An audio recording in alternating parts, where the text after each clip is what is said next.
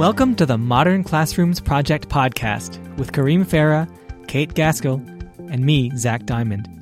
Each week, we bring you discussions with educators on how they use blended, self-paced, and mastery-based learning to better serve their students. We believe teachers learn best from each other, so this is our way of lifting up the voices of leaders and innovators in our community. This is the Modern Classrooms Project podcast. Hello and welcome to episode number 40 of the Modern Classrooms Project podcast. My name is Kareem Farah. I'm the co-founder and CEO of the Modern Classrooms Project. I'm joined by two wonderful educators today and guests. I'm super excited about this episode. Today's episode is all about lessons learned from year one, especially as the year closes out. We have two wonderful educators who learned our model for the first time this past year and implemented it for the first time this past year. So we are joined today by Amanda Arbunkel and Noah Begelmacher, both fantastic implementers in totally different environments. And that's what the focus of today's episode is going to be on. So without further ado, I want to dig in and I want to start by hearing about both of y'all's backgrounds. So Amanda, why don't you go ahead and start? Can you just share a little bit about yourself and your experience in education up to this point? Sure. Well, thanks for having me on. So my husband and I have three kids. We have a ninth grader, a sixth grader, and a second grader. And my husband's also my principal, which makes conversations at home super exciting. We, as a family, love sports and we love to camp. I've been teaching for 17 years in my hometown of Concord. Both my husband and I are from here. And then most of that 17 years has been in second grade, but I've also taught kindergarten and fourth and fifth grade a little bit here and there. So that's a little about me. Fantastic. And for folks who don't know this, we have trained a number of educators out in Concord Community Schools. The district in general is just doing a beautiful job with our model, and Amanda's an absolute standout. One of our mentors absolutely crushes it. Super excited to hear about your implementation, especially at the elementary level. Noah, can you share a little bit about yourself and your experience in education? Yeah, absolutely. And thank you for having me on the podcast. So I started my career in teaching 8 years ago. Oddly enough, I was in the middle of grad school studying creative writing and didn't really know exactly what I was doing with my life besides being in grad school. So I moved to Israel for a year and volunteered and taught in middle school out in Israel. And then when I came back home in New York City, I worked at a private school that specialized in one-to-one education for 2.5 years. And then I found my way to the Department of Education through the New York City Teaching Fellows. And for the past 5 years, I've been a special education teacher, and I'm currently teaching at the Clinton School in Manhattan, where I am a special education teacher in a 10th grade English class and a 12th grade International Baccalaureate Language and Literature class. Fantastic. And again, part of the reason that these two guests are on today is not only they're brilliant implementers, but I think they bring very different perspectives. Just to this podcast, we have a special education teacher at the high school level in New York City, and then we have a elementary educator out in Michigan. So I think it's going to be a super interesting discussion. And hopefully the goal today is really, as so many educators have learned our model over the course of the last year, letting people know what it's like to dive in, to experience implementation, to achieve success, and also run into challenges. So that's the focus of today. So we're going to start just by kind of learning a little bit more about how you all actually came in contact with the model, like how you actually learned the model. So Noah, why don't you go ahead and share a little bit about sort of what connected you with the Modern Classrooms Project? Yeah, I'd love to. So my principal had found out about the Modern Classrooms Project I think at the conclusion of last school year or sometime over the summer. And so going into the school year, obviously this past school year, we had a ton of unknowns, a lot of expected problems and issues that we were going to have to work around. And he was really captivated by the model as a way to increase student engagement. And he was looking for a cohort of teachers who wanted to pilot it and try it out. And as soon as I was reading up on it, I was immediately really drawn to it. Anything that gives students more empowerment, more engagement, and really is more student focused. I think specifically as a special education teacher, those are kinds of things that I'm looking for anyway. So as soon as I heard about the program, I immediately was hook, line, and sinker, was totally into it. And so trained, I guess from September to about December was when I was training and working on my first unit, which I implemented later in the school year. Fantastic. And yeah, the Clinton School was one of our first partnerships last year. You all went through the virtual mentorship program, and Noah probably moved faster than I think almost any teacher I'd ever seen. You had absolutely crushed that mentorship program, and we were super, super excited to hear about your experience because we knew just how high the quality of work you were submitting. So we are now excited to know that you're implementing and learning about what the strengths are and the ways to iterate. So very exciting. Amanda, do you want to share a little bit about how you came in contact with the model? Yeah, so I think COVID obviously pushed our hand a little bit. But even prior to COVID happening, I knew that like something fundamentally needed to change in teaching, not just with my students in my classroom, but with my own children as well, and kind of seeing where they were struggling. And so I just always liked learning. And so I was researching like backwards design and EDGE protocols and visual thinking strategies and hyperdocs. And I had so many things in my head, and I was trying to put it all together and figure it out. And my superintendent called, and she's like, hey, I saw this modern classroom thing. I think you'd really like it. There's a free course. You want to give it a try? So I said, sure. And it was amazing because it was a place for me to put all of that in one hub, in one model. And I just love that I can use a lot of the good practices that I've been researching and apply them using the modern classroom model. So I did the free course over the summer, and then our district joined the mentorship program in the fall. And so some of us went through that in the fall, and I just kind of took off from there. Amazing. And Amanda, you actually kind of foreshadowed some of the next question, which is like, what was actually the theory of change? Like, why were you seeking to reinvent? Can you actually dig in a little bit more there? Like, what about teaching and learning prior to learning the model were you frustrated with? And I'm so intrigued to hear this, particularly as an elementary educator with as much experience as you had. I think one of the coolest things about teachers is that you all are continuous learners. I was too. It's like one of my favorite things about the profession is that you just can't perfect it. Like, it's literally impossible. And every time I get on calls like this and do podcasts like this, I think about all the things I wish I could have changed in my own classroom had I gone back. So can you talk a little bit more about what it was at the elementary second grade level for you that you were really seeking to change? Yeah. So more than anything, when I look at my second graders, like, it's not just, I don't want them to be just successful for second grade. I want them to be successful humans. And I want them to be able to problem solve and think critically and be empathetic. And I want them to be lifelong learners. But the current system, or the previous system that we had, really didn't inspire that. In elementary, we don't lecture a ton. We're not standing up in front of the kids a lot. But still, I just felt like I was falling short in getting them to want to continue to learn and to when things got hard, to dive in and to figure it out. And for a while, I kind of wondered, is it because they are so young? And I really don't think it is. I think we need to foster an environment where kids are able to be independent and where they're able to kind of problem solve and struggle through it and know that that's okay. So I really wanted change for that, because I want to help grow and successful people, and not just in my classroom, but out of it. And I think the modern classroom allows me to nurture those skills in each of my students, no matter where they are, whether they're a struggling learner or, they're a high flyer. I feel like it gives me the ability to raise each of them up to be their best person. Well, I mean, and just in hearing the way you describe your class, I am so excited because I know our team at some point next year will be making it out to Concord, and I'm so pumped to see your class in action, largely because I actually got to see some second grade classrooms just a week ago. It was my first time back in classrooms out in Bellwood, and it was also elementary implementation. And I love to hear you say that one of the reasons you wanted to implement the model is to really build those like translatable skills, right? It's valuable to learn like how to count or multiply numbers, but it's also really valuable to understand how to control your own learning in an effective way. And my least favorite critique I ever hear about the model is that students are not developmentally ready for it. It drives me absolutely nuts. I mean, maybe it's because I've gotten to see elementary implementation in action, but it just drives me insane because every time I hear an educator like yourself working with second grade students, I think you can attest just as much as anyone else, kids are absolutely developmentally ready.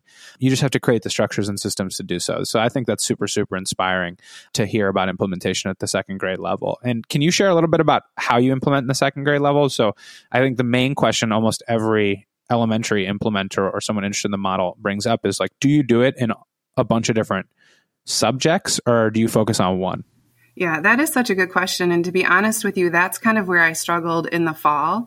Was I loved the model so much. I wanted to apply it to everything. Yep. And I'm a go-getter. So I was killing myself trying to make it work. And it's not feasible for everything. We teach so many mini lessons throughout a day. Like our day is broken up into 15, 20, maybe 30-minute chunks.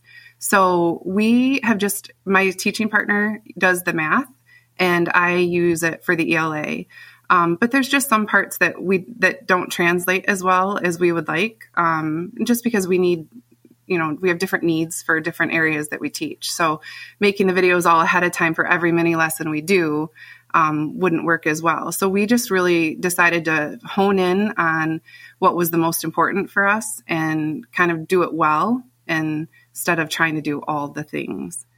Yep. Makes perfect sense. I love that you're doing implementation both at math and ELA. And one of the things we preach to everyone, customization.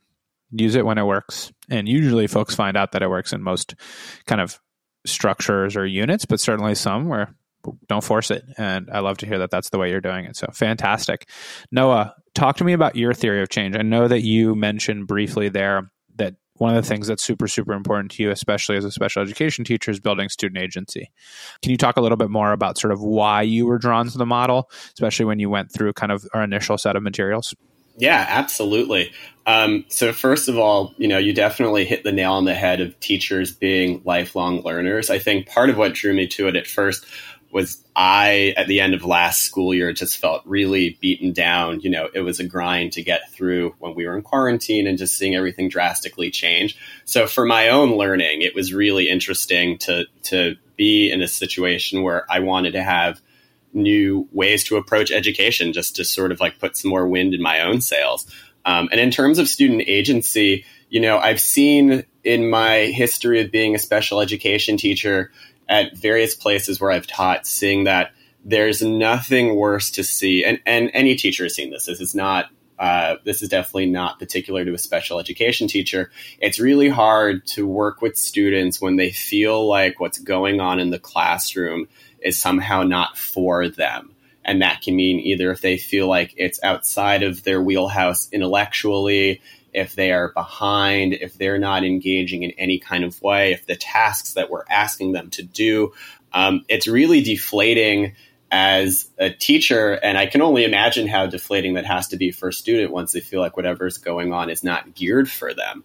So I'm always have been like striving to find ways of how to build that up in students and let them be successful and increase their level of ownership of what's going on. So what I really was drawn to in the model was the idea that it really is like a decentralized classroom. Like the teacher is much more facilitator and the students get to learn within their wheelhouse of how they are mastering concepts and feeling comfortable and moving at their own pace, which I just was so awestruck by.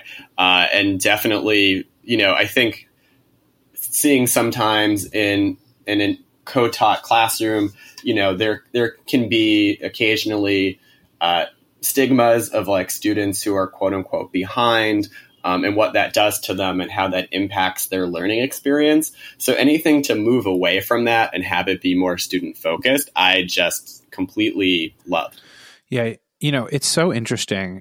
You bring up like what I think is one of the most important concepts that we can't continue to ignore in education, which is what happens when we literally destroy a kid's belief in their own capacity to learn because we've structured the learning environment to basically create a structure where they're continuously failing, right? Like every single day they come in and they're like, I don't belong here because either the content is disconnected to what I care about or I actually don't feel like I have the time, space, or support to be able to master the skill, or both.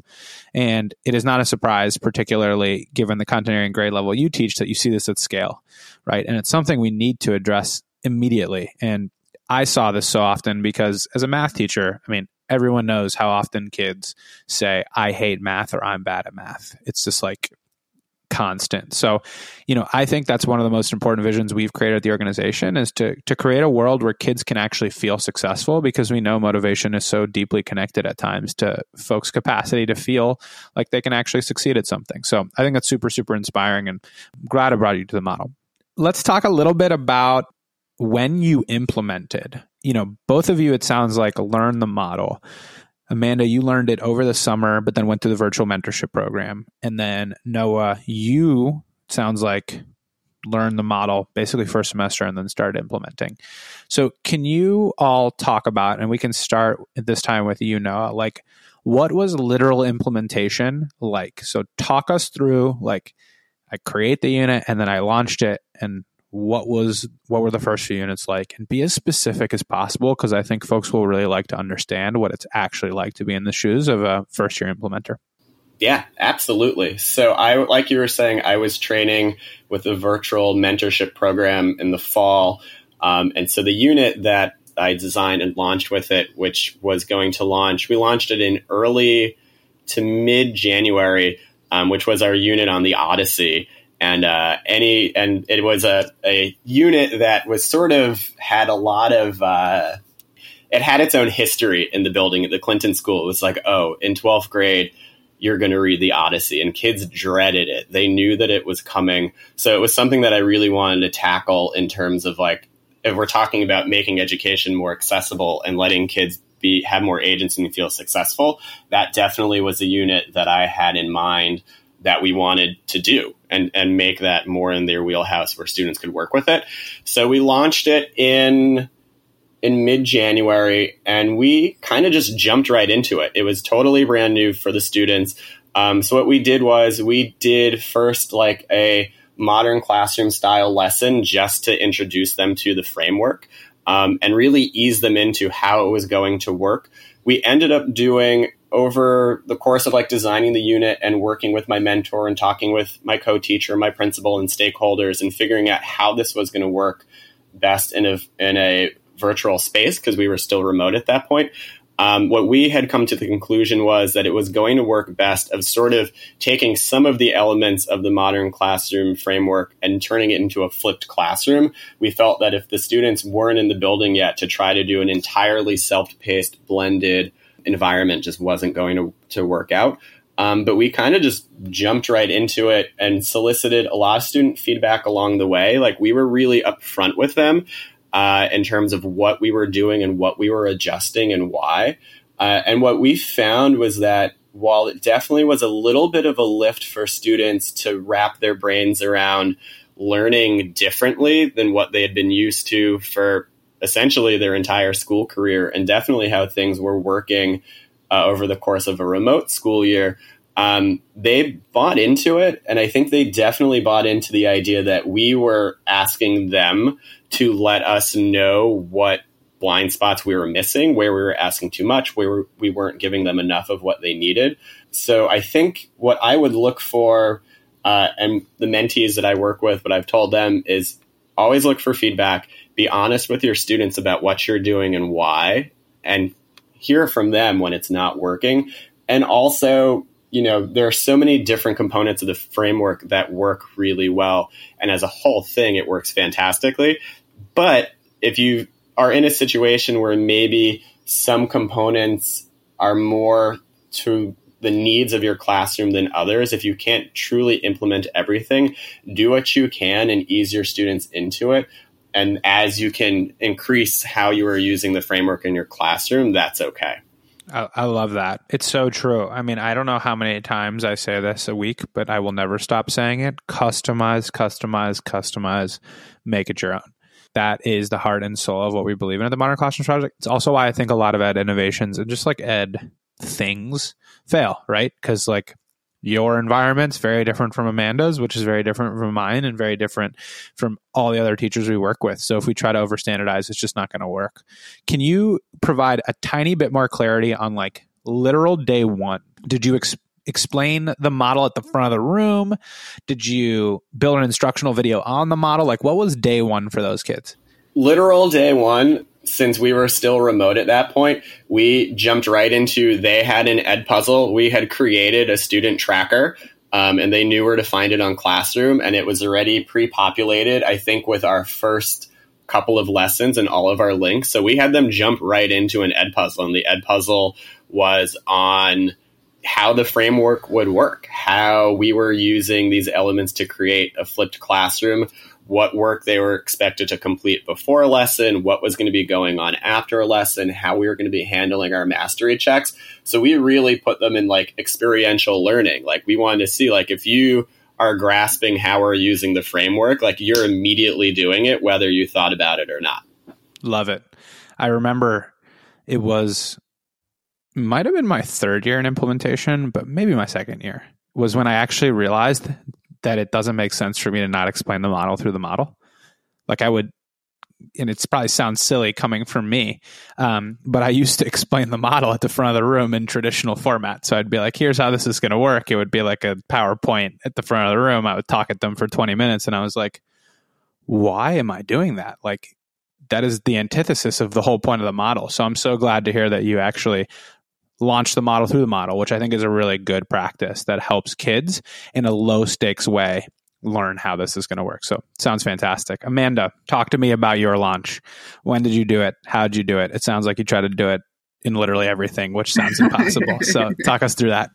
Okay. So I started, like I said, in the summer, and I have a second grader, and my youngest daughter is in second grader. So my actual first rollout with it was with her, which was very humbling because it was very pretty. It looked great, but the cognitive load for her was spent on navigating it.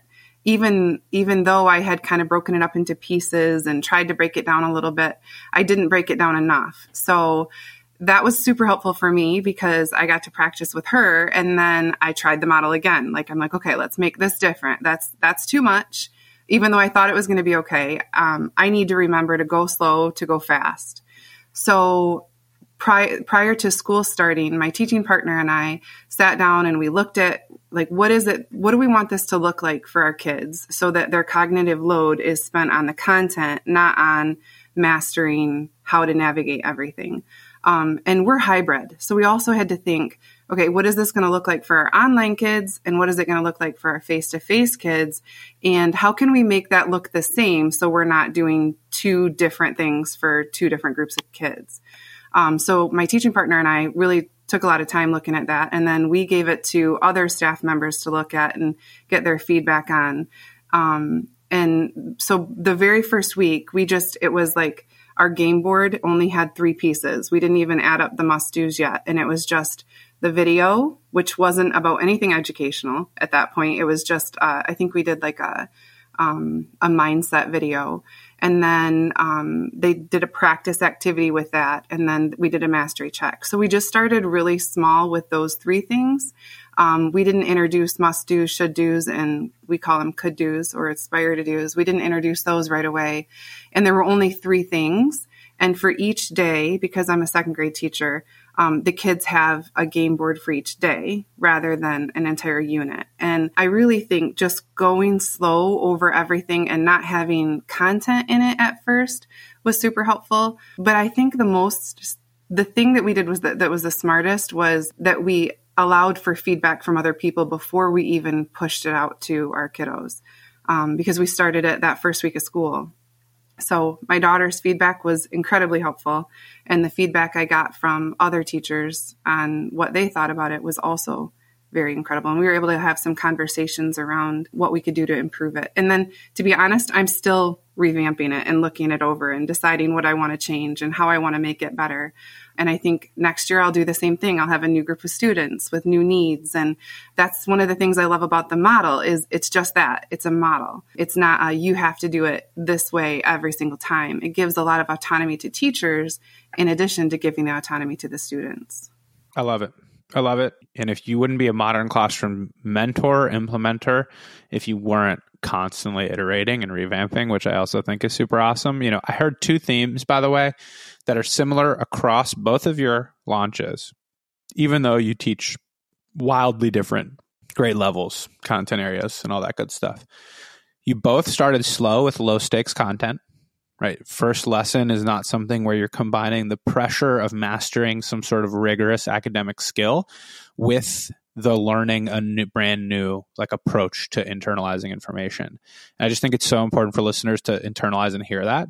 Both of you may have, it sounds like Amanda, you may have launched right at the beginning of the school year, Noah in the middle, but I just strongly encourage folks when you launch the model, start with content that doesn't feel like there's a lot of pressure on students, because you can't underestimate how often kids, when they access new information, just feel like if I'm not on pace or I'm not doing it right, like something's wrong, and start to panic. And you just don't want kids to feel that way. The second thing is feedback. Both of you have mentioned that you are seeking feedback constantly from your students, maybe parents, maybe other colleagues, maybe your own child. I think that's so powerful, because ultimately kids give really good feedback. It's really authentic, it's honest, it's useful. And when it's not, you can tell, right? Like it's pretty easy to tell when a student's kind of throwing something at you that maybe isn't kind of honest or isn't like thoughtful or with the intention of supporting you in creating tools, structures, and systems that are valuable for them. So both of you doing that, it speaks to both your y'all's capacity to implement and obviously mentor. So I think that's fantastic. So it's awesome to hear both those experiences. I want to transition now into like dissecting a little bit about what the student experience was like and the actual feedback you all are receiving. I mean, it's quite clear that you all were kind of taking a temperature check on where your students were at throughout this journey.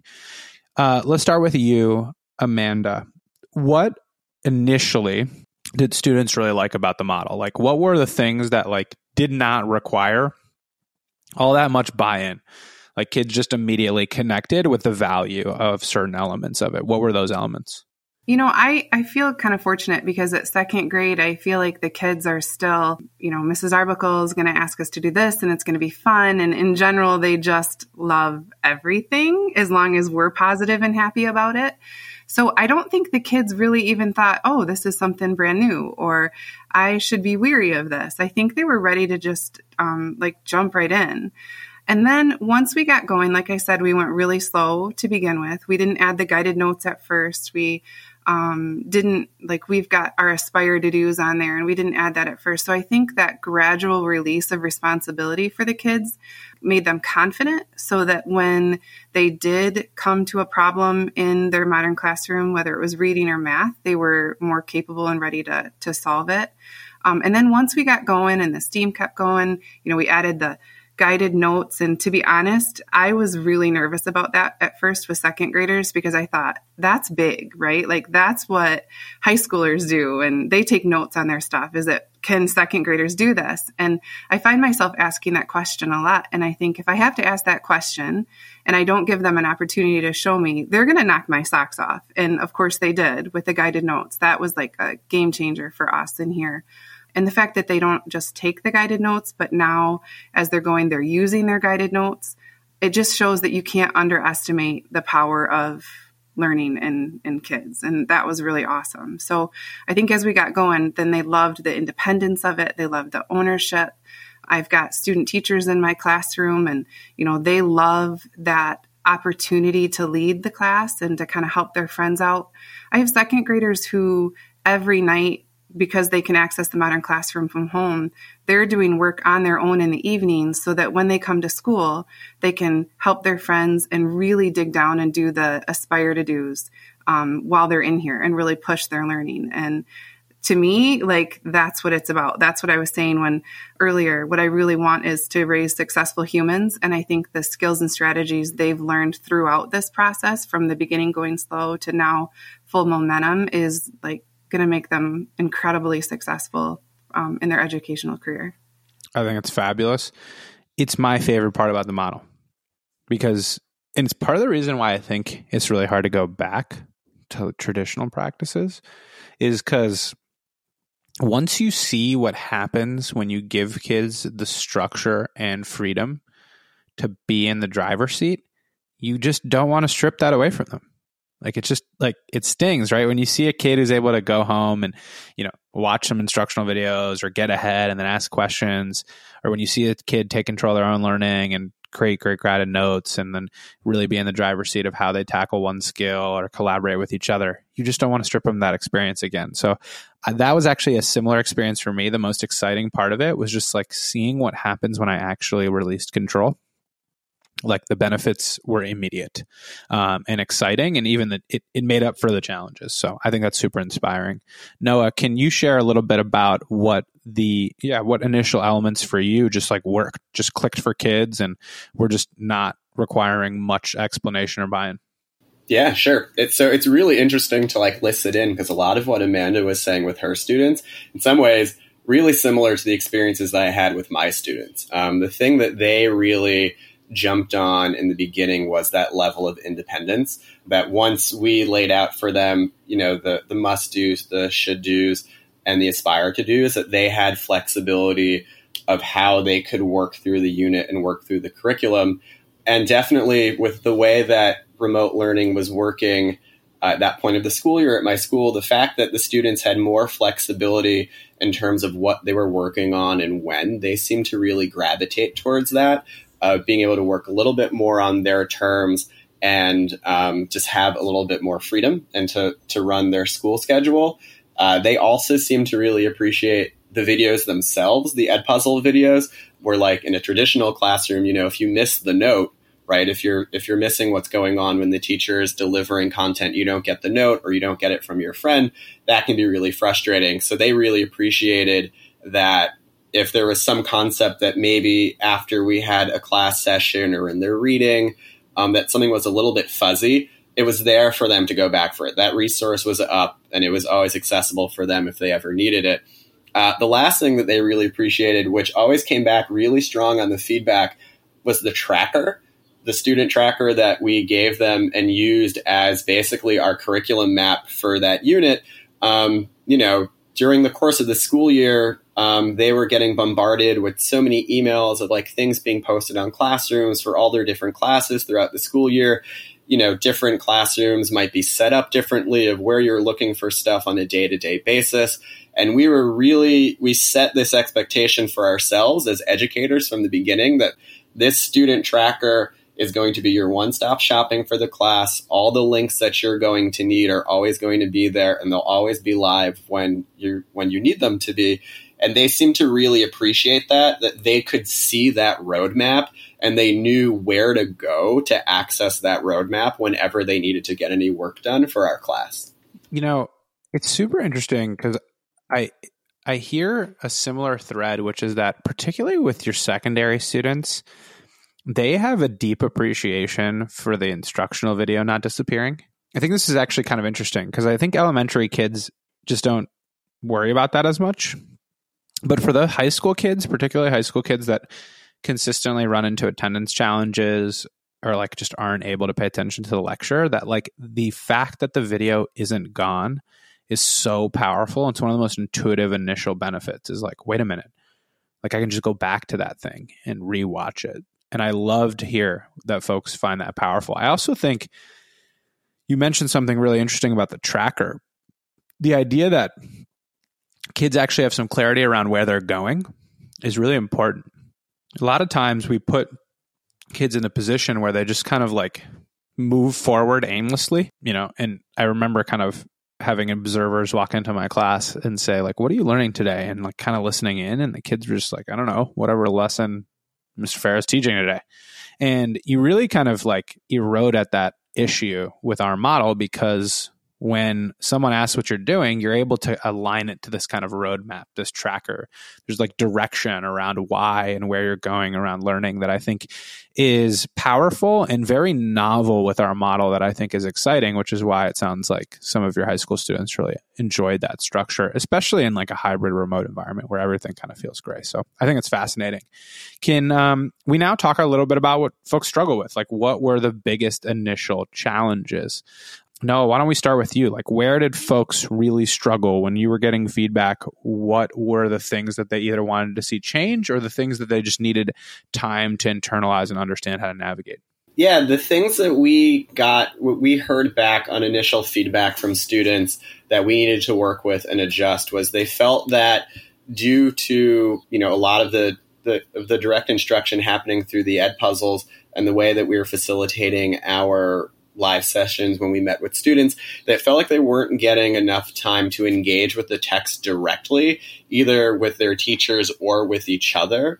They felt like it was a lot of work. They felt like they were getting assigned more work than they were previously in a more conventional educational framework, and certainly compared to what they were getting earlier in the school year. Those were the two things that really stood out to us of how they engaged with the text and how they were engaging with the work as a whole. And so what we did was we modified how we used our live class time so that we built in more class discussion around the text, and we could sometimes split up depending on how students, where they were at in the text, and depending on how they were doing with the ed puzzles and how they were engaging with the text. So we occasionally could split up into different groups to have a little bit of differentiation in a digital space. And in terms of the workload, what we adjusted how often we had the students write, because that was something that had been a blind spot for us, that we were doing the mastery checks. The students were doing really well with those, and they were progressing the way that we wanted them to. But at first, we sort of lost sight of, like, we still want them to be writing while they're reading. And it's important that they're getting feedback from us on what they're writing, because if they're not getting feedback, it's going to feel sort of aimless for them. So we adjusted how often we were making them write and what kind of writing task we were looking for in order to adjust to what they were telling us. Super interesting. And one of the things I would encourage listeners to know is, just because kids are struggling with a certain element of the model doesn't mean that's actually problematic. In fact, I think that's really exciting, because then you get to show them how flexible the model is. It's actually an opportunity to be like, oh, you all want a little bit more of this? Well, good thing I can actually do that. And in some cases you won't, because you actually think it's not a great idea. But I think that's really, really powerful. The other piece that I'm hearing, which I think is interesting from you, Noah, and correct me if I'm wrong, was there a desire a little bit to collaborate more, or was it specifically because when you say engage with the text, was that they just wanted to, like, literally have more time to invest in literally reading the text, or was it a desire for a little bit more collaboration? Definitely more for collaboration. Like, they, thinking about, and this could also be due to the fact that our students were still remote at this time, they were used to being in a learning environment where, you would come into class, you've read that portion from the Odyssey or whatever text you're doing, you'll have your do now assignment, and there's usually some discussion either previewing what you're about to read or reviewing what you already read, or some combination of the two. And that the way that we had initially launched the model in our class, we hadn't really thought of how to make space for that. And students really wanted that. They wanted to be able to collaborate. They wanted to be able to discuss with each other. They wanted to be able to discuss with us more. And that was sort of across the board for, like, our students who maybe were struggling a little bit with the text itself, those sort of like comprehension things, to make sure that they fundamentally understood what was happening in the story. And then, students across the board wanting to engage with it deeper, getting into those more analytical kind of discussions that we were having to frame how we were reading it. Super interesting. Super, super interesting. I love that. Amanda, talk to me about the challenges. What did those second graders tell you needed to fix ASAP when you launched the thing? Yeah. So I'll be honest, my videos were not great to begin with. Like, I was trying so hard, but they weren't translating to excite the 7 and 8 year olds. So I made just a small change, and I decided, you know what, let me smash my videos with some, at the beginning, I'll put some intro music and some graphics, and then the exit's going to be an outro music and some graphics too, just like 10 extra seconds. It takes me a few minutes to add my videos inside those. And that seems so silly, but the kiddos, you'll hear them bebopping and dancing around to the music, and they really like that. And I just think that soft start into the video helped them a lot. So once we got there, I think the next struggle that the kids really had was teaching second graders. And I could imagine, Noah, you can correct me if I'm wrong, but I can imagine that high schoolers would struggle with this too. But teaching them how to learn from the video like with the lens of learning instead of being a consumer. I think sometimes, our kids sit in front of video games and TVs and they're not sure how to learn from it. So we did a lot of pre-teaching on, okay, so in the video, we ask you to pause the video so they can work in their guided notes for a little bit to do some thinking before we share our thoughts with them. So I think that struggle was that they just didn't know how to learn from a video. So it did take some intentionality on our part to make sure they knew how to learn from the video and not just consume. So I would say that would be the biggest roadblock we had at first. That's super interesting. That consumption problem is fascinating. It's actually why we deeply believe in the importance of guided notes, just to start. Because we saw the damage of this, right? Like if you just throw a video up or give a kid a video to watch, holy moly, you have no idea what's going to happen next. You'll have kids staring out the window. You'll have kids just literally putting the video at 2x speed with a YouTube video in the background that they're watching. It's amazing. I just think that there's so many screens in 2021 that it's very easy for a kid to very passively watch a video and almost not watch it at all. So I think creating structure around that and internalizing what it means to be an engaged viewer is really powerful. I think guided notes are an interesting way to do it.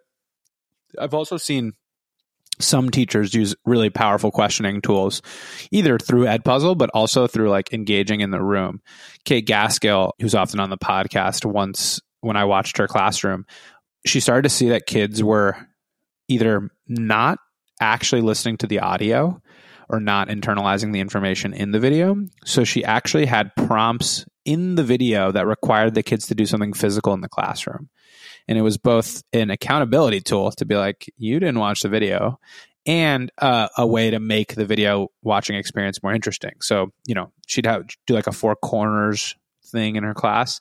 So at 2 minutes into the video, she'd say something like, go grab a blue sticky note and put it on the southwest corner of the room and write something connected to X concept. So, kids would be just organically standing up and doing that. And it would require kids to be deeply engaged and create an interesting accountability structure. So I love to hear that that's something that you noticed and then we're able to change, which I think is cool. I agree with her, having those times to move around, because I think that was a misconception for me at first. I didn't want my kiddos to be in front of the computer all the time. And so being cognizant of that balance, you're going to watch a video and do an activity, but then that activity could be with a friend. So that collaboration piece has been huge for my kids too. Just making sure that there's a good balance of computer work, seat work, group work, all of that. And I think the Modern Classroom helps that. I love it. That's fabulous.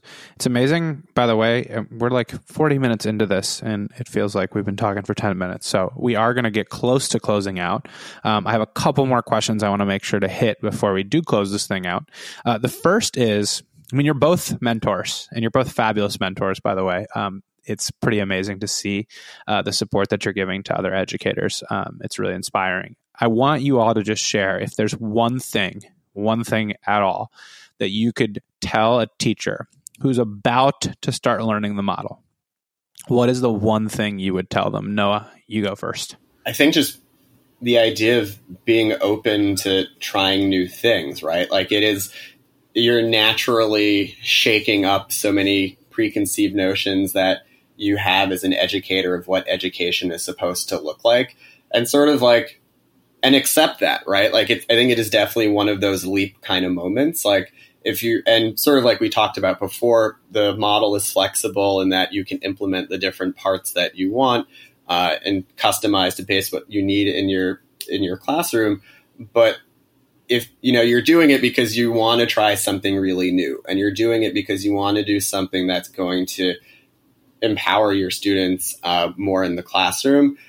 So I think really embracing that. And then I think, a word that's come up a lot in the conversation we've been having is the idea of feedback. I was really open with my students and being clear with them why we were doing this, even though my principal had come to me with the opportunity with this framework. When we were ready to launch it, my co-teacher and I both spoke with him to be really clear of what our vision was and why we were doing it that way. So I think just, being okay with that risk for yourself, and then just really open communication with all stakeholders of like what you're doing, why you're doing it, how it empowers students, and just go with it and have fun with it. I had a lot of fun making the videos. I thought that was going to be really hard, but fell into it. So have fun with it. I think it's a big part too. Fantastic. Amanda, what's the one thing you would say to a teacher who's about to start doing this? Yeah, so I would say to listen. Listen to the conversations that your students are having before you ask them to quiet down. Sometimes when I just stop and listen, their conversations that these 7, 8, and 8-year-olds are having are so powerful that if I intervene, I'm going to ruin it. So I would just say to listen to their conversations, to, like Noah was saying, listen to their struggles, the feedback they're giving you, because it's going to help you refine your practice. I would also say listen for classroom leaders and try to rise them up, because that has been a key to this being so successful in my classroom, is finding those kiddos who innately want to be a leader and like that status of that, and just raising them up in a way that they can help other students without overhelping. And then I would also say listen for the students that aren't asking questions. There might be something that they're afraid to speak about, that they're confused with. And so my main goal would be just to tell teachers to listen. It's so interesting that you say that, because one of the things I love about the model is that you can listen. Like, you actually have the time to listen. One of the toughest things about teaching traditionally is you just don't have the time to do that. Most of the time you're like delivering a lesson, or you're overwhelmed by facilitating some sort of experience. This model gives you the space to literally listen. And you learn so much when you just listen to the kids and get a vibe and a feel for where kids are at. So I think it's fantastic advice. The last question I have for you all, Amanda, we'll start with you. What are you most excited about for year 2? You've done it for a year. You're about to hit the summer. Like, what are you most excited about from the implementation perspective for next year? I'm honestly the most excited for a new group of students to learn this way. I love the fact that I can inspire change in their learning in just 1 year of second grade. And I love the ownership it gives them. And I'm excited for a new group of second graders to discover that as well. I'm also excited for me as the educator to keep refining my practice. And I think that if I feel like I have it all figured out, I need to stop teaching, because I'm far away from that. And every year at the end of the year, I have reflection and I think about what I want to do better. And I'll definitely spend a lot of time this summer doing that. So yeah, I'm just excited for a new group of kiddos to have the opportunity to use this model. I absolutely love it. I love it. Noah, what are you most excited about as you think about year 2? So thinking about year 2, well, if any of my current 11th grade students, I guess they're not my students, but the current 11th graders at Clinton who are going to be the 12th graders next year, if they listen to this is a spoiler alert for them. We're not going to teach the Odyssey next year. So that the unit that we built is going to be retired for now. I don't know if it's forever. It was something that the students had advocated for. They felt that it was no longer an adequate text to teach the different ideas that we were looking at it. So it was purely about content, not about the framework. The students overwhelmingly really enjoyed the framework. So when my co-teacher and I decided to shelve it, at first it was a little bit of a punch to the gut of like, worked really hard to adapt this unit and have it work as a modern classroom unit. But then I became really excited about it, because then that means the unit that we're going to build next year that's going to take its place then gets to be built from scratch with this framework in mind, which I think breeds its own like really fascinating new opportunities as an educator, because it's one thing to say like, okay, we have these lessons, we have these ideas, we know where they're going, and how do we augment it to fit within this framework? I think it's a totally other ball game when you're saying, I have this framework and I know that it works and I know the students are into it. And if I'm building something entirely new, how do I get to build something with it? So, kind of bringing it all full circle of like the idea of like educators as like lifelong learners. I'm really excited about that, to build something brand new with this new way of education in mind and thinking about what that's going to look like. I'm also very excited to see what it's going to look like in person, since this year we implemented it and ran it entirely remotely. And there's so many things that my co-teacher and I would be like, oh, this is really cool, but we can't really do it remotely. But this will be a really great idea that we can do, whether it be for specific lessons or sort of the framework as a whole, that we're like, this will work really well when we're back in the classroom. So there are obviously lots of things that we're excited about being back in the classroom for next year. But seeing what the model is going to look like in person, I'm very, very excited for that. So awesome. So awesome. Well, this has been a joy, Noah and Amanda. I can attest, by the way, to everyone listening, these are two fantastic implementers and fantastic mentors. It's been a joy to hear about your first year of implementation. I learned a ton. I know our listeners did as well. So I just want to thank you both for joining. Thank you, Amanda. Thank you, Noah. Thanks for having me. Thank you. All right, folks. Well, as always, you can access our work at learn.modernclassrooms.org if you want to check out our free course. If you want to go to our website, www.modernclassrooms.org. Our Summer Institute is full. Folks like Noah and Amanda are going to be mentoring hundreds and thousands, not hundreds of thousands, but hundreds and or thousands of educators. We have about 1,300 educators joining us this summer. So folks are going to be implementing a lot next year, and we're super, super excited about it. Thank you all for listening. We'll be back at it next week. Bye, everyone. Thank you so much for listening. You can find links to topics and tools we discussed in our show notes for this episode. And remember, you can learn more about our work at www.modernclassrooms.org, and you can learn the essentials of our model through our free course at learn.modernclassrooms.org. You can follow us on Twitter, Facebook, and Instagram at modernclassproj, that's P-R-O-J. We are so appreciative of all you do for students and schools. Have a great week, and we'll be back next Sunday with another episode of the Modern Classrooms Project podcast.